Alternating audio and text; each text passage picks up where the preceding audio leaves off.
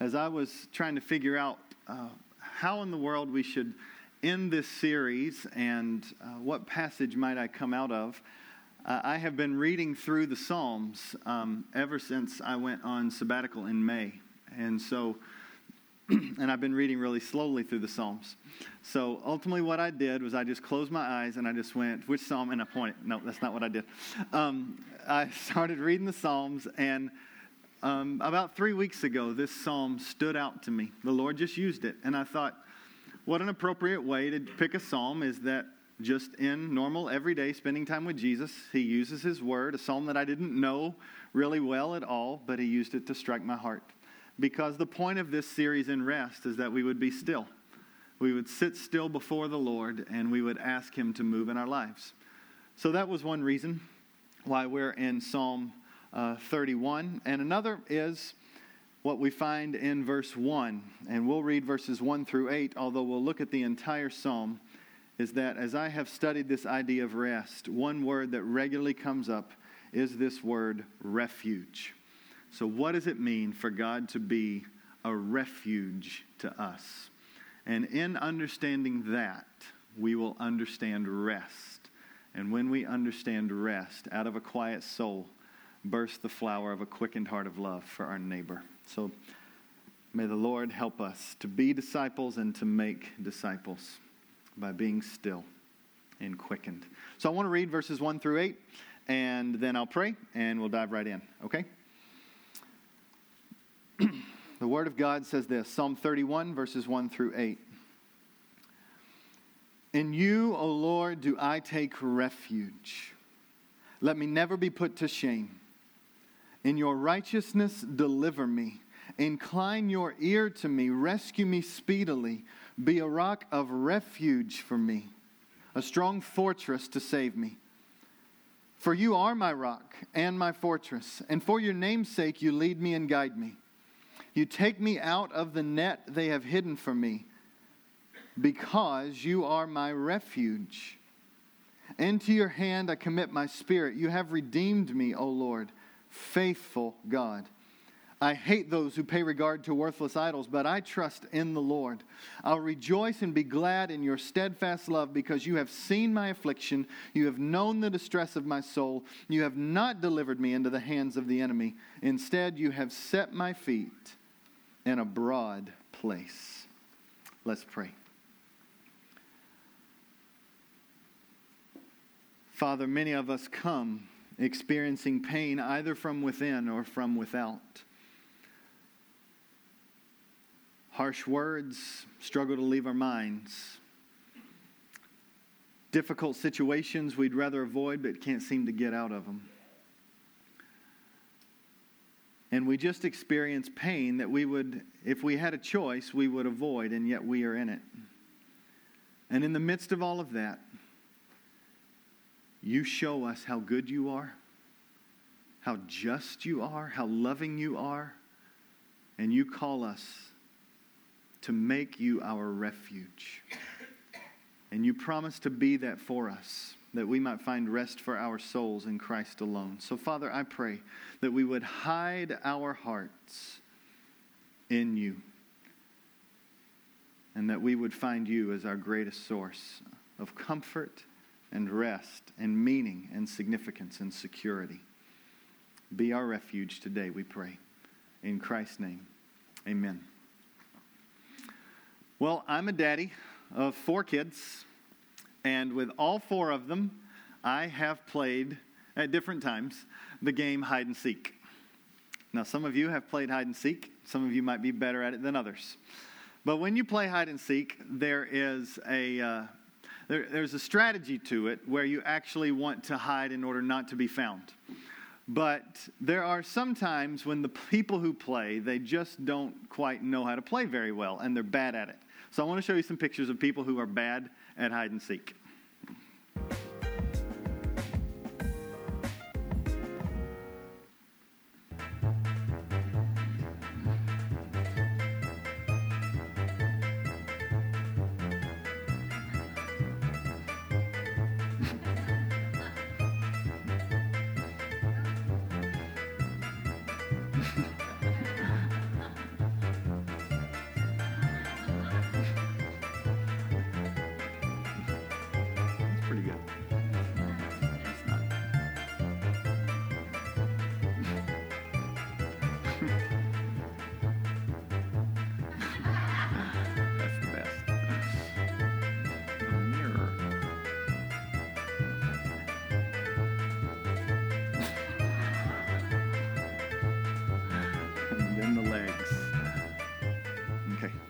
That's enough. Enough examples of people that I could probably even beat in hide and seek. So, those precious kids have not chosen the best places to hide.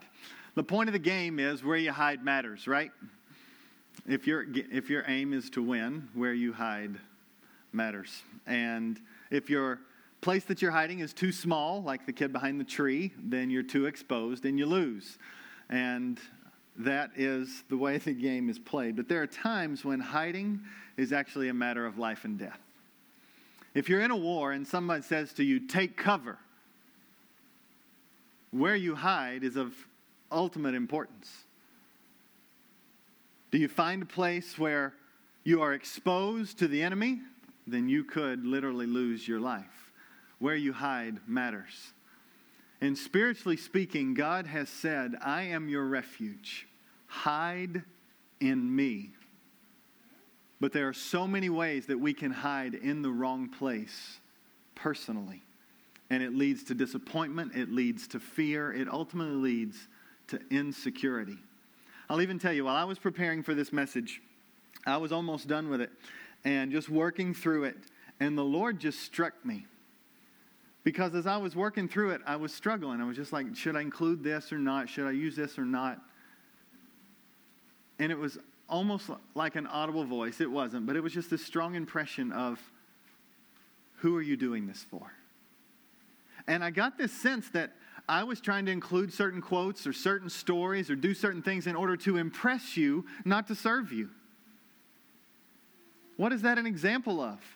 It's an example of something that in some of the most prayer-filled moments, I can still make a right turn and find my refuge in your opinion of me, rather than my refuge in God alone. And the question is, where are you hiding? Where are you placing your hope? Where, when you are struggling, are you finding your comfort? Where are you getting the meaning of your life?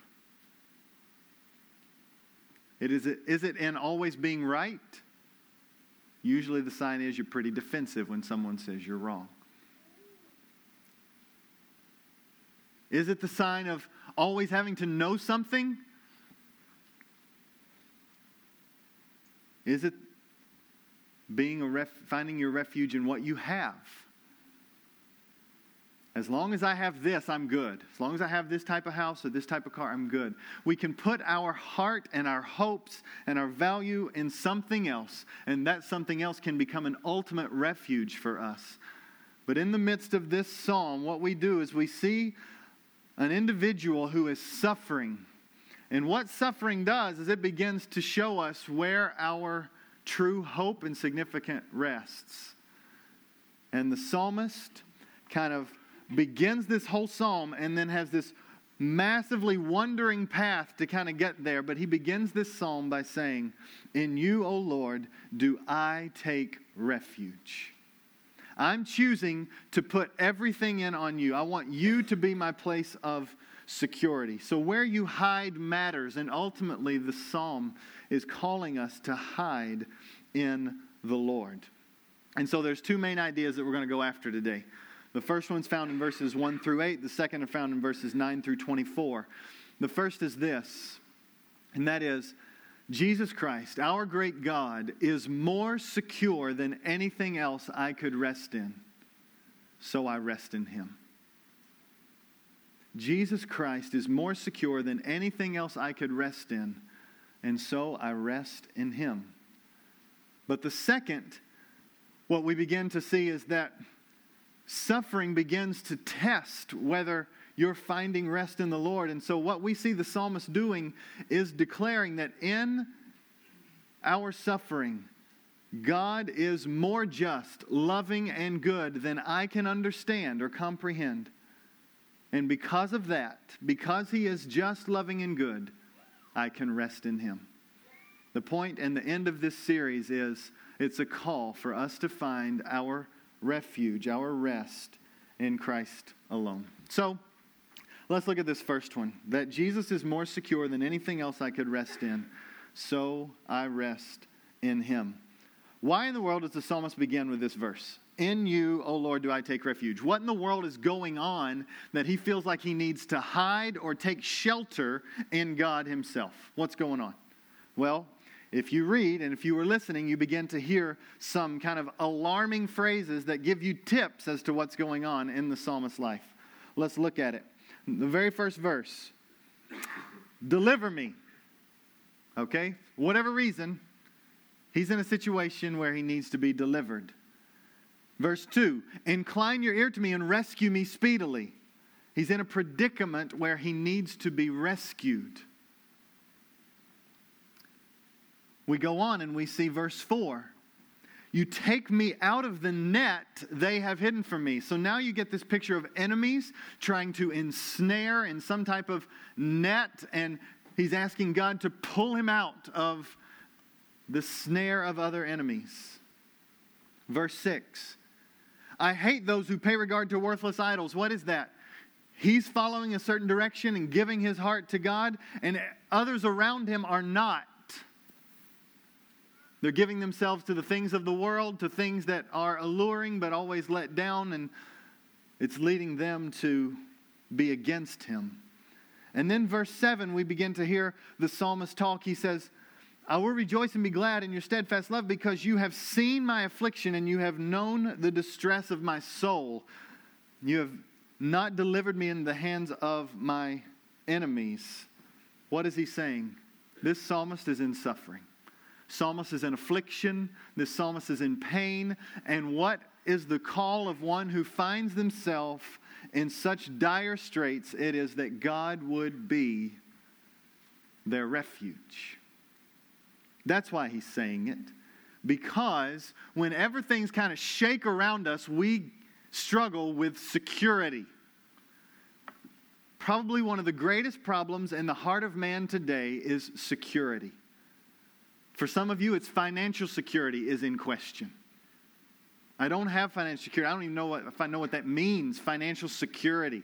What is that? And you're worried about your finances. Others, it's physical security. I just wish my body would heal. I wish I'd be stronger. I wish my mind wouldn't give out. Others of you, it's religious security. How do I know that I have assurance? What do I do with my doubts and my skepticism and my fear? And you just feel unsettled. Others of you, in this season of election, it's national security. Is our nation imploding, and will we be attacked from outside? There's just fears about what's happening in government. And you're worried. Or there's internal security. You just are really wrestling with, where do I find my significance? Am I really valuable? Do I really have a good purpose? It's all around this issue of not being secure or being insecure. And what happens when people are insecure? Three.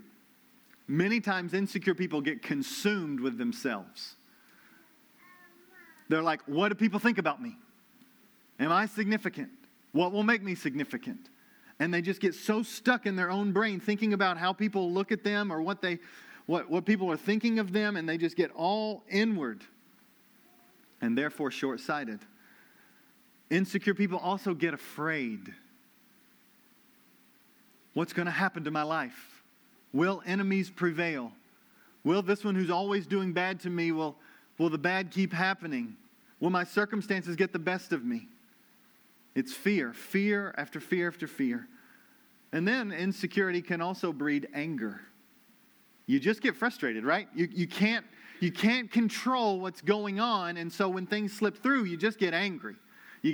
You're like a time bomb, and those around you just get the lashing of your tongue or the coldness of your stare or the rolling of your eyes to make them feel guilty when they don't even know what they've done wrong. And you're just angry in your heart because ultimately you don't know how to control or fix it. You're insecure. And the psalmist here is experiencing this sense of insecurity all around him. But not only is the psalmist experiencing a sense of insecurity from outside of him, he's also experiencing a sense of insecurity from inside of him. Look at verses 9 and 10. He says, "Be gracious to me, O Lord, for I'm in distress. My eye is wasted from grief. He has just almost cried every tear he can cry. My soul and my body also. When you have just been emotional, you just physically get exhausted. You're just worn out. You can barely pick up your body. You sleep a lot. So my soul and my body, there's a sense of weariness. But why? It's not only because he's insecure, because everything around him seems unsettled.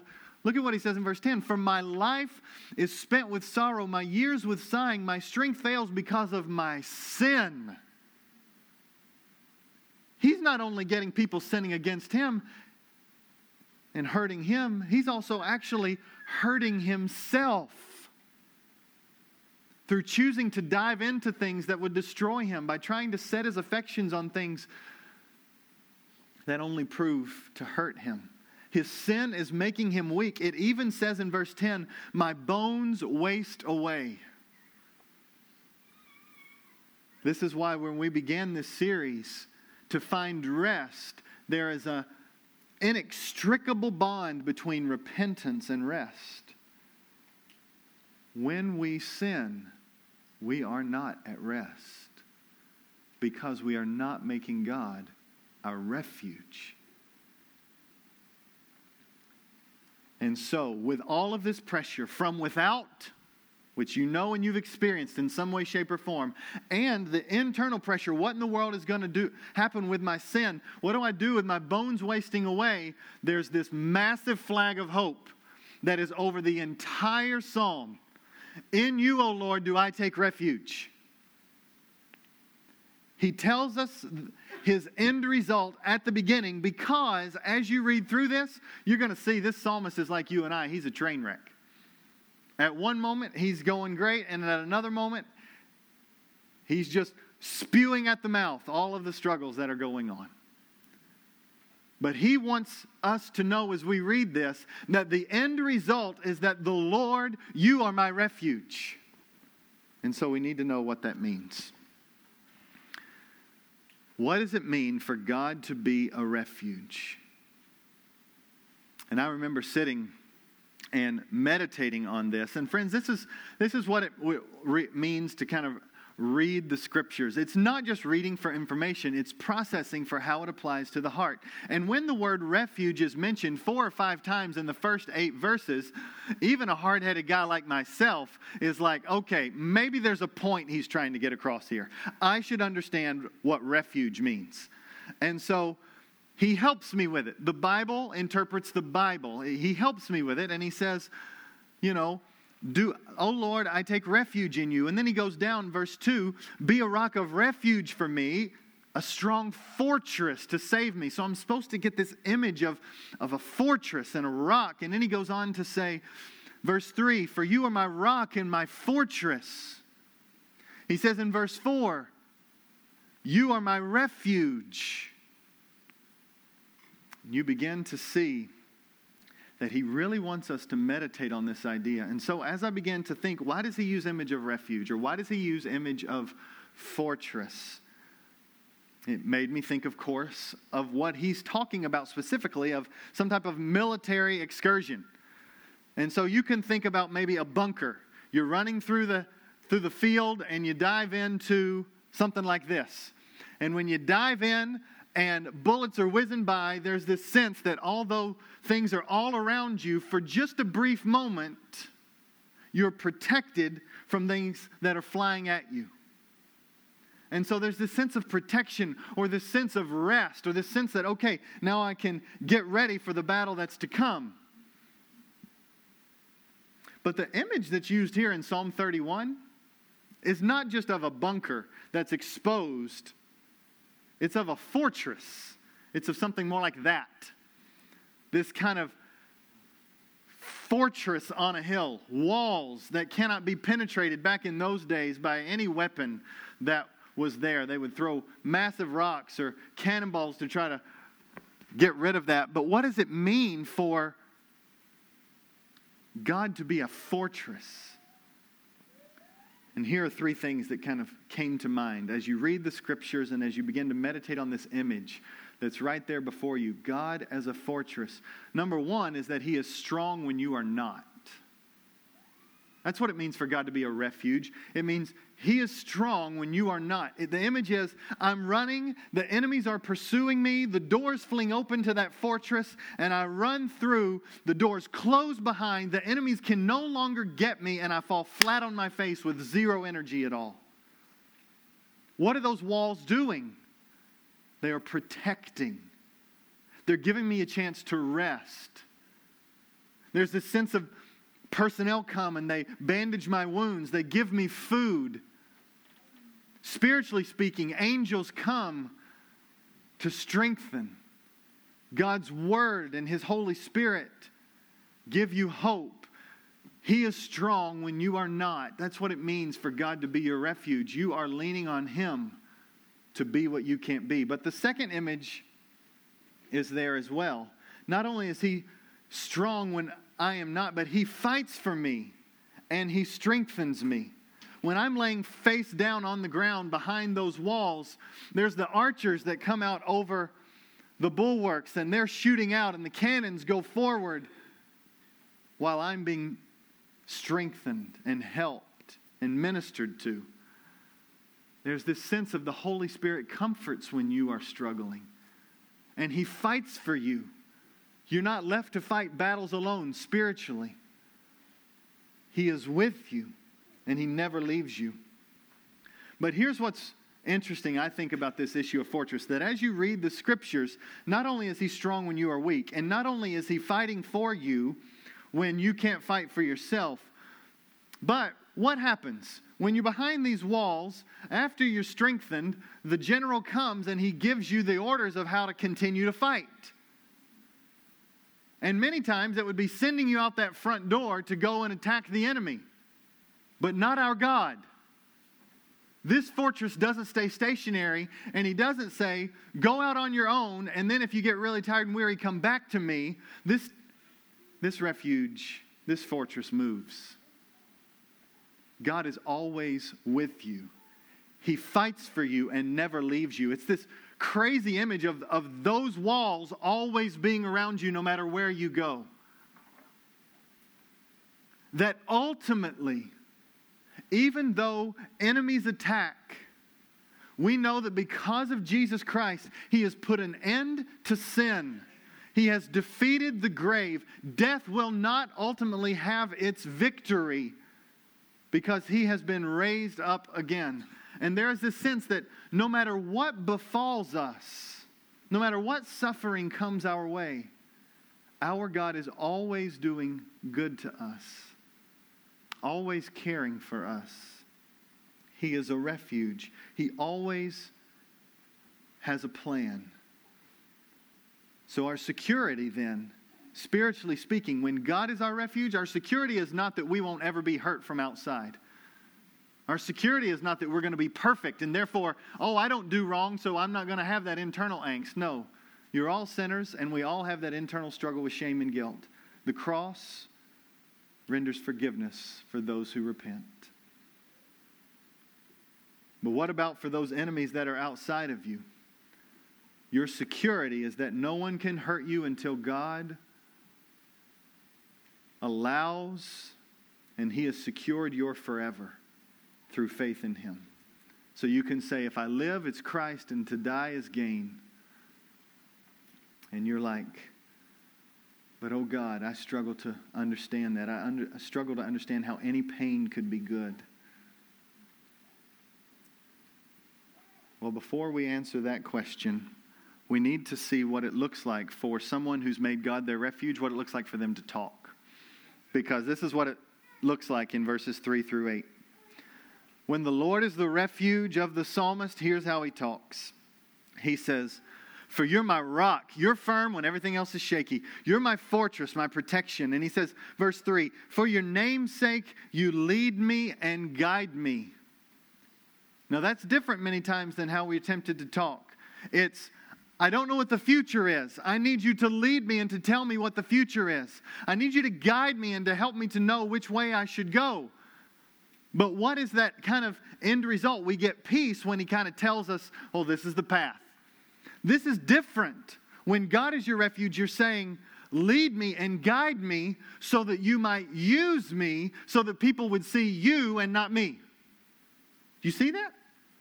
For your name's sake, lead and guide me.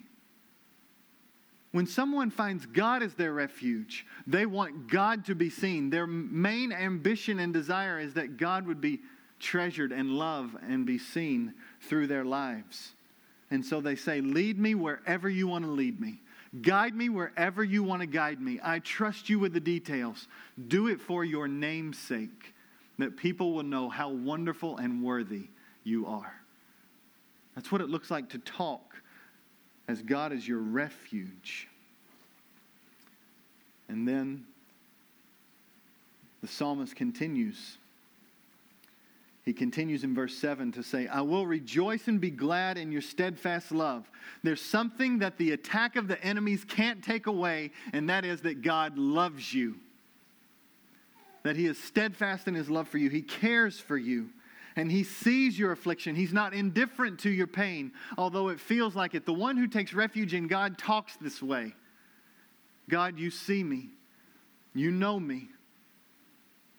And I can rejoice and be glad because your love has not quit. It is steadfast. That's what it sounds like when someone has made God their refuge. But what tempts us more than anything to not make God our refuge? It is the pain that we go through in everyday life. We're tempted in those moments to say, God, where are you? You're not there. I've been abandoned. I feel alone. You're tempted to say those things. You don't have purposes here. This seems pointless. What is going on? That's many times how suffering is tempted. We are tempted to talk in suffering. And the psalmists, what we get to see is we get to see both his bad way of talking and the good way. But ultimately, the second point is where we are now, in that the psalmist ultimately wants us to see that in our suffering, in your suffering, in my suffering, Jesus is more loving, just, and good than I can comprehend. And so not only will I rest in Him because He is more secure than anything else I could put my hope in, but He's also more loving, just, and good than I can truly understand. And so even though I don't understand, I rest in Him. So what I want to do is I just want to take those three words, that God is good, that God is just, and that God is loving. And I believe that's a way to kind of shape these last verses of Psalm 31. Is the psalmist really wants, through all of his meanderings, wants us to see that God is good, that God is just, and that God is loving. Now, why did I break up the psalm this way? I think you need to understand. Verses 1 through 8 are actually a reflection of the psalmist looking backwards. Looking backwards on a time when God delivered him. Do you hear him talking that way? He says, you have known the distress of my soul, verse 7. You have not handed me over into the hands of my enemy, and you have set my feet on a broad place. There's this experience that he has had with God when God showed up. God worked in his life, and so he is rehearsing that. He is trying to help his heart by remembering the past. And that's a beautiful way to deal with suffering, is to reflect on when God has shown up, when God has answered prayers, when you were filled with faith and you saw God move. But now, verses 9 through 24, he is in a present suffering. He is not being delivered, and he is calling out to God. And he is asking for God to move. And he truly doesn't know whether God will, on this earth, deliver him. But what he does know is that by God being his refuge, he is safe in God's arms. No matter the outcome, he is safe in God's arms. But it's so beautiful to see the psalmist's journey here.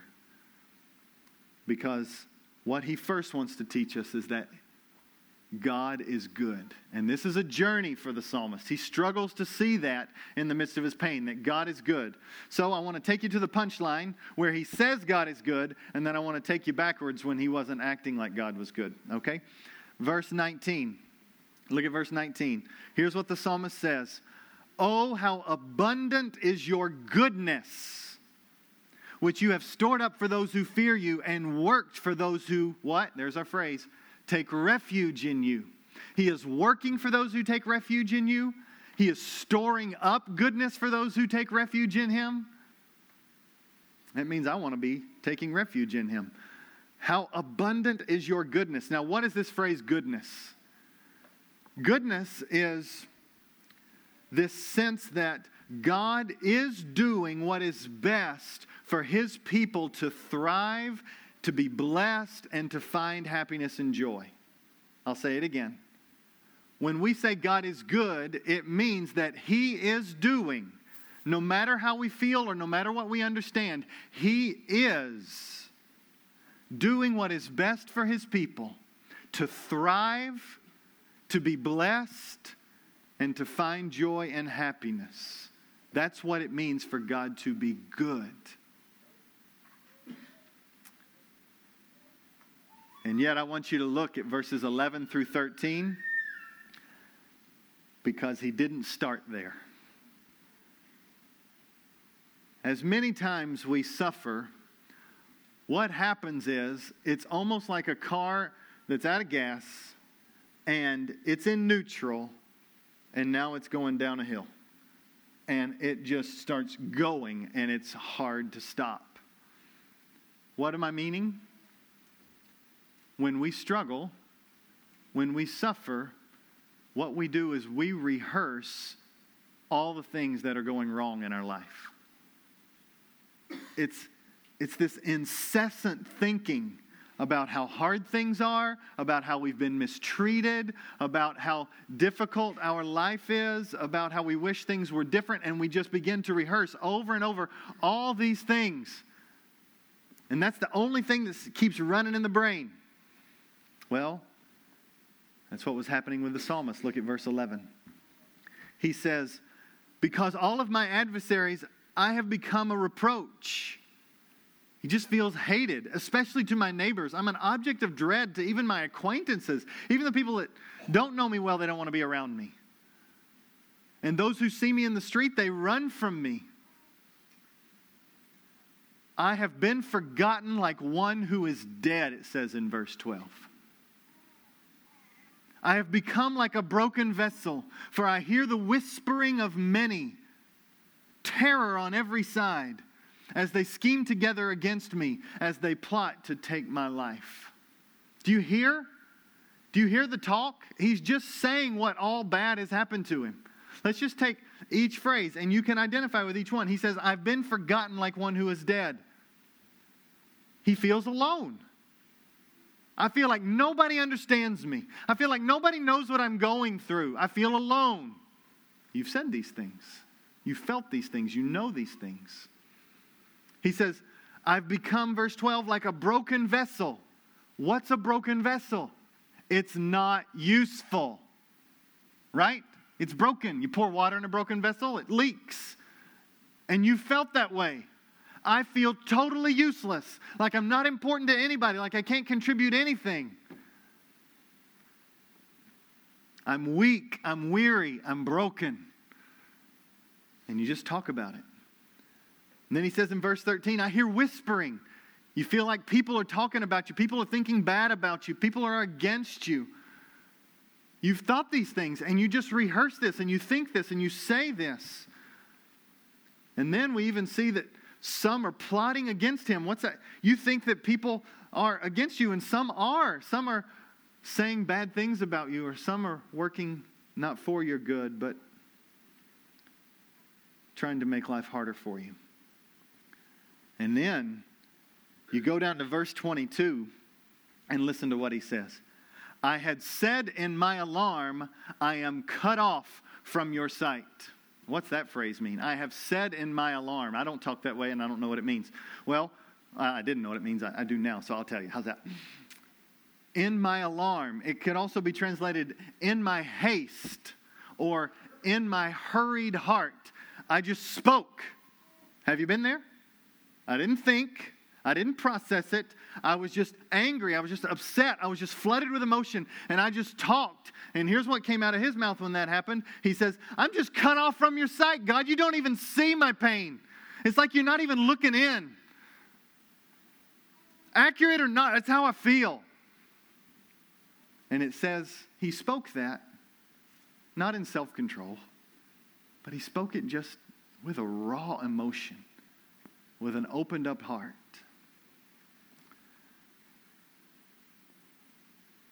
And friends, we know what it's like just to say what's on our mind. We know what it's like to just constantly say all the things that are going wrong. And friends, it's like a drug. It feeds. We feel sorry for ourselves. We try to get others to feel sorry for us. And it can be depressing. And friends, I want you to know that the cross gives us a better answer for our suffering and our pain.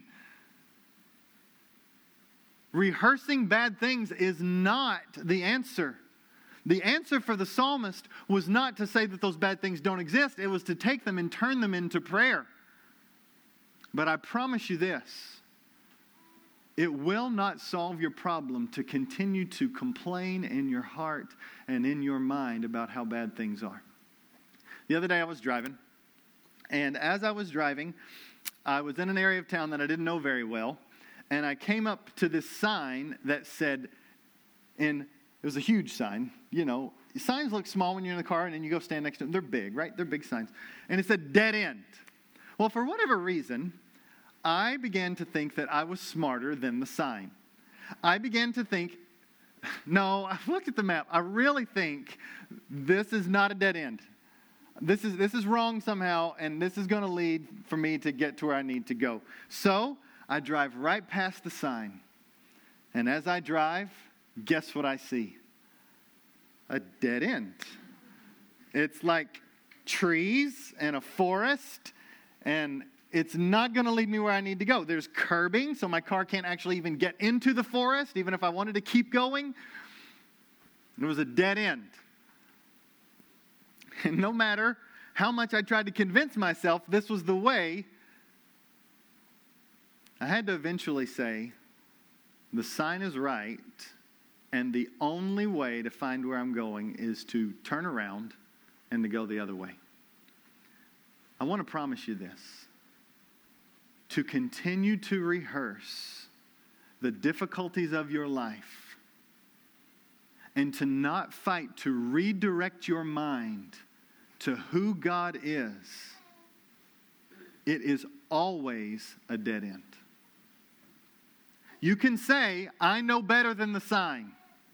You can say, I know better, and I'm just going to let my mind keep going there. I'm just going to keep rehearsing the evil. Keep rehearsing all that's bad to me. But I promise you this, it will not satisfy you, and it will not fix your pain. We have to be humble enough to acknowledge that that is a dead-end path, and that God says, I want to be your refuge. That can't be your refuge. I want to be your refuge. And so we have a choice. Will we redirect our mind to say who God is, to meditate upon His Word, and to say true things about who God is? Well, the psalmist chose that route. Look at verse 14, right after he had just been meandering all over the place with his emotions. He says, verse 14, but I trust in you, O Lord. I say you are my God. That's another way of saying you're my refuge. My chips are in with you. You are my only hope. And then he goes on to say in verse 15, my times are in your hand. It means there's not one dot on his timeline from beginning to end that is not in the Lord's hands. God, you have given me life, and you will use me until your purpose for me is done, and then you will take my life. Every part of my life from beginning to end is in your hand. My times are in your hand. This is what the psalmist is saying. He trusts God. He trusts that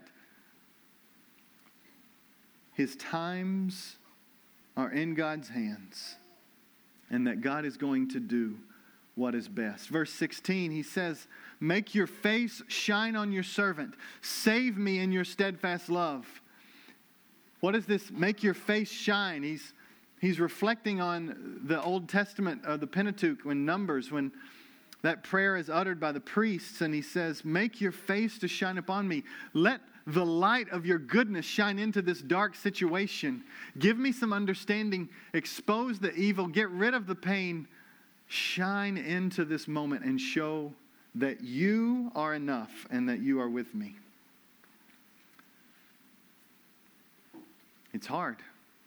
I know it is. It's hard to go there. It's hard to redirect the mind. I was helped so much by a dear brother of mine who was going through this journey. His name's Tim Kane. He actually preached here one time. He's a pastor of a church in San Diego called Caleo at El Cajon, and El Cajon's the little town that they are in. And Tim is in the adoption process.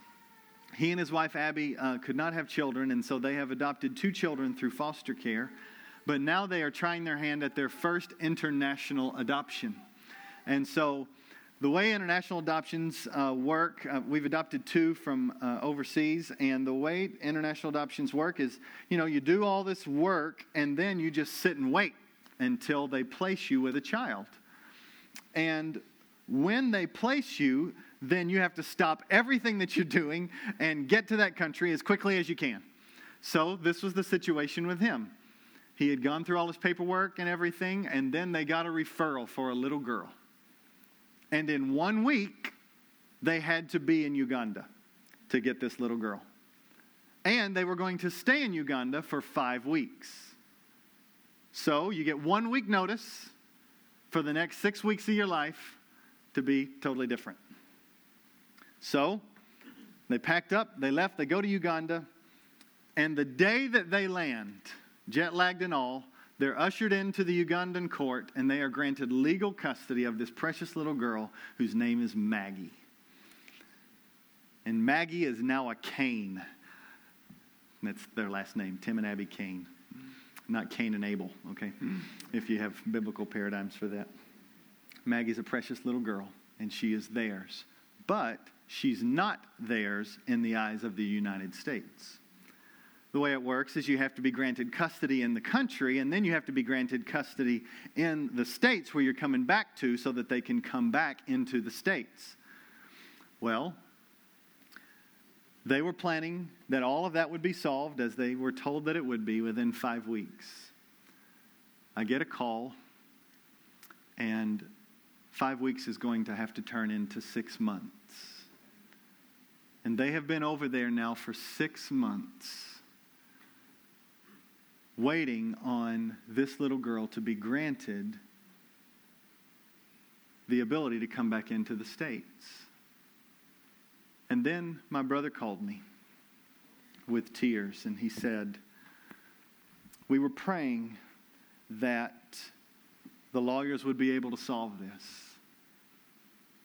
And he said, the lawyer looked at me the other day, and he says, there's 1 in 100 that I can't solve. And this is one of those 1 in 100. He said, I'm not even going to charge you because I can't do anything. So they had to send the case off to Rome. Rome will not look at the case for 6 months. And once they look at it, it could take a year to a year and a half to even solve the situation. They're looking at up to 2 years more of being in Uganda. When poor Abby heard this, Tim was actually in San Diego meeting with the lawyer, and Abby was back in Uganda with her 3 kids. When she heard this, Tim said that he could hear her leaning over in the bushes throwing up. Just saying, no, why no? And it was this sense of, God, we're trying to be faithful. We're trying to do what you would have us do. Why? Why? It's a question we all ask when we go through pain, isn't it? Why? But as it is, when we go through suffering, God meets us in ways that we would not be able to comprehend or understand were we to not have to have gone through the pain.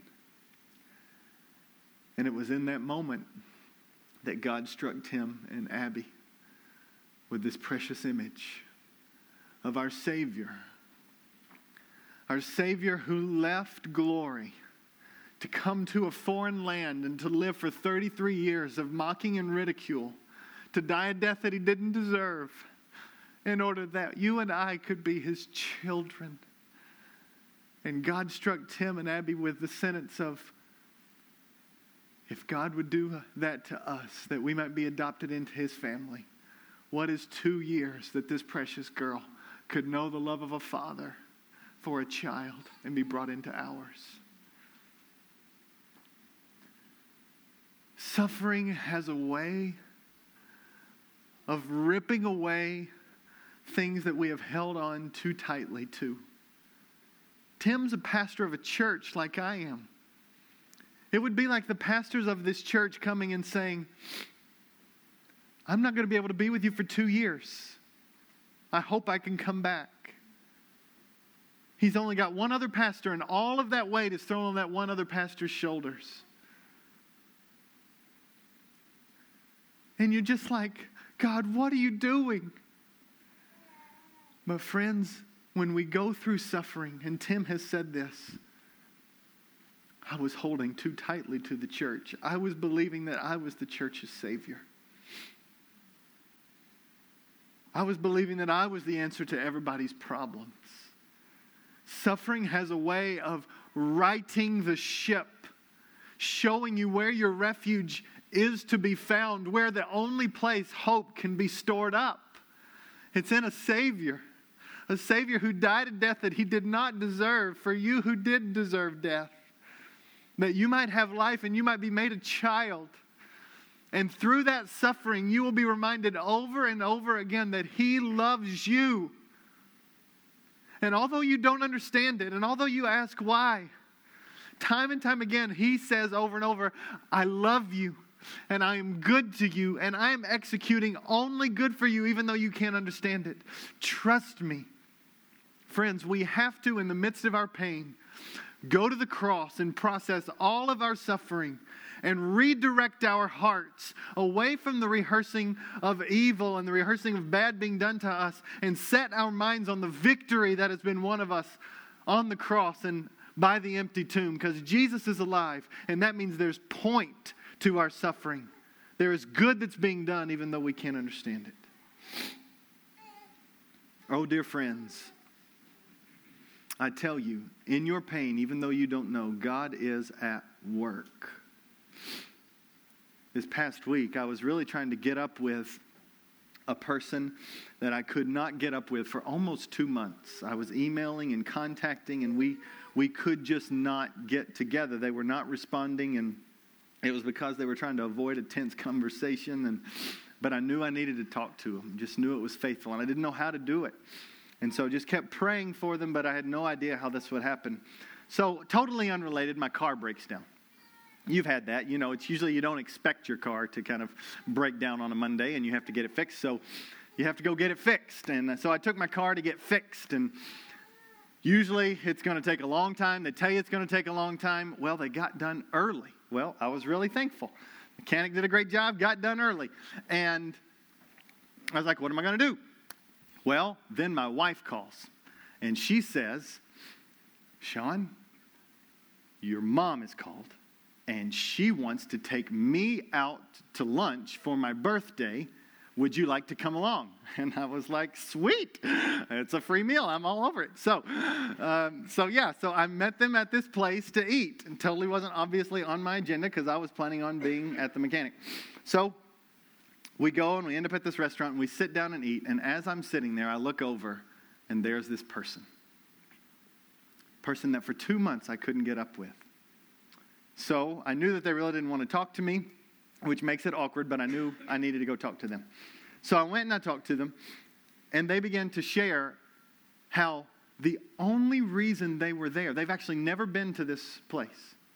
The only reason they were there was because the hurricane came through, and the power was out in their house, and they couldn't study at their home for the test that was coming up. And so the only thing they knew to do was to go to this nearby restaurant and to use the Wi-Fi and to study. And that's what brought this person there. It's not chance, friends. There's a God who says every dot on the timeline is in my hands. You call out to me, you take refuge in me, and you trust that I have a purpose and a point for everything that's happening. I remember when I was in college, one of my many majors that I was a music major. And I was a vocal performance major. So I was supposed to, for my degree, sing in front of people for a grade. It's the craziest thing in the world. So this is a religious school, and so they have chapel. And so I was supposed to stand in chapel, and I was supposed to sing. So the song they gave me was Be Thou My Vision. Okay? So I go to sing it, and I had to get all dressed up in a tux. I'm not used to that. So I'm sitting there singing, and while I'm singing Be Thou My Vision, all of a sudden, this is what comes out. And I'm not going to try to sing good, so it says, Thou and Thou only. My voice just hit puberty in the middle of 1,000 people watching me sing. It was a nightmare. I was like, why? Why did this happen? There were girls out there I was trying to impress. There were professors that were grading my performance, and all of a sudden, puberty hits in the middle of Thou and Thou only. Lord help me, it was bad.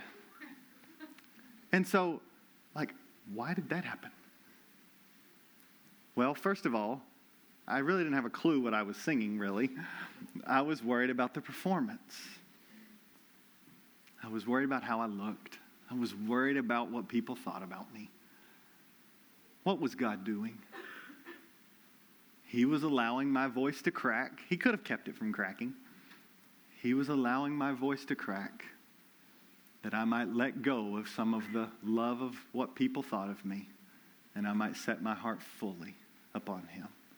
If you're a child, just know that He is never against you.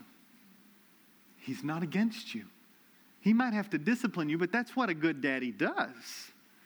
He doesn't just let you determine your own path. He tells you what a good path is. He's good. And He loves you. And so when you're going through trial, you can know that although you don't understand, He has a good purpose for you. And friends, the psalmist was also struggling with, will those people who are constantly against me will it ever be shown that they were doing wrong to me? Because that's what the sufferer wants at times.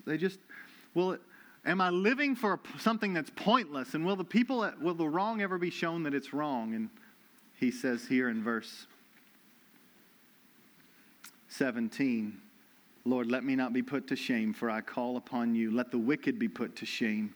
Let them go silently to Sheol. Let the lying lips be mute, which speak insolent against the righteous in pride and contempt. What's he saying? There will come a day when the wrongs will be exposed as wrong. And it will be shown on that day that when you lived for the Lord, it was not in vain. You will not be put to shame on that last day. And so not only is our God good, but our God is just. And not only is our God just, but He is loving. And this is where the psalmist ends in verse 21. Blessed be the Lord, for He has wondrously shown His steadfast love to me. I don't know if you know this, but this psalm, when the more I studied it, it is several times throughout the scriptures. Do you know Jonah prays a portion of this psalm when he's going through pain? Jeremiah prays a portion of this psalm when he's going through pain. David obviously is praying this psalm in his pain, but we have one more that we see prayed this psalm, because this psalm is a sufferer's psalm. It's what it means when someone suffers. And tell me if you've heard this verse before. It's verse 5. Into your hand I commit my spirit. Who prayed those words? Jesus did. Those were His last words before He breathed His last and said, it is finished. Into your hands I commit my spirit. He prayed and then He died. Our Savior identifies with our suffering. He understands our pain. And I don't know about you, but like with my parents, I knew they were good people, and I knew that they were kind. But it wasn't until I became a parent myself, and I experienced the difficulty of staying up late and helping with homework, or constantly driving around to all of these places, or trying to shepherd a heart and make decisions that don't feel like they have a right or wrong. It's just good, better, and best. It's only when I went through some of those pains, when I had the grief of what it was to see a child making some wrong decisions or not doing what was right, it was only then that I began to appreciate everything that they did on my behalf. And when we hear Jesus died for us, it's just like, well, that was really nice of him. That was good. Thank you, Jesus, for dying for me. But when we go through suffering, all of a sudden, when we are abandoned and rejected, it makes us understand his love that much more when he voluntarily chose to be abandoned and rejected for you. Think about your pain. You don't want it. You want to run away from it. You want nothing to do with it. You do not choose it. Our Savior chose it. He chose the abandonment. He chose to be misunderstood. He chose to suffer hunger. He chose to be ridiculed. He chose to be unjustly accused. He chose to be abandoned by those closest to him and by his Father so that you and I might have life forever. And so he asks you, as you share in his sufferings, turn from your sin if sin is the reason. But some of you are suffering just because you're following the Lord. And it's hard. And in that, you trust him. You trust that he's doing good because the cross tells us so. He's overcome the grave. And he is only doing good to us. So verse 23 and 24 say, love the Lord. Love the Lord. Verse 24, be strong and let your heart take courage, because the Lord is your refuge, and you can rest in him. Let's pray. Father, thank you for this time to be together, and I just pray that you would help my dear brothers and sisters to find their rest and hope in you. When we feel insecure about everything around us, I pray, Father, that what we would make our primary ambition is to be holy before the Lord. We would seek to hate sin and to run away from it. We would seek to love the Lord with all of our heart and to be strong and of great courage. Father, please, I pray, give us a sense of hope. Give us a sense of courage. And when we're tempted to rehearse all the bad that is happening to us, would you help us to read the sign that says this is dead-end path? And would we turn around and trust in you? Redirect our hearts and set our hearts upon the truths that are in your word about you and who you are for us. You are good, you are just, and you are loving, even when I can't understand it. And so I will rest. I will make you my refuge. I will rest in you. So, Father, may this be our declaration as we take the Lord's Supper in these last few minutes of just meditation on these things. Help us to apply it to our heart. May there be one thing that we take away from this time. Something that you want us to surrender. Something that you want us to celebrate. Something that you want us to be thankful for. Someone that you want us to pursue. Whatever it is, Father, please. May the pain that we're going through only be used to help us to rest in you and to give away the comfort that you give us to others who are going through similar trials. Father, please quiet our souls and quicken our hearts that we might find rest in you. So now as we take the Lord's Supper, this is a time that you can just declare your need, your happiness, the victory that's yours in the cross, how God is for you and not against you. Declare whatever you need to. If you are not a believer in this room, this meal is not for you, because it's saying, God, as messed up as I am, I want you to be my refuge. And if you can't say that, if you don't think that Jesus is the one that is the only one that can save you from your sins, then declare that in this moment. But don't take of the bread and the cup, because it's a declaration that Christ is your only hope.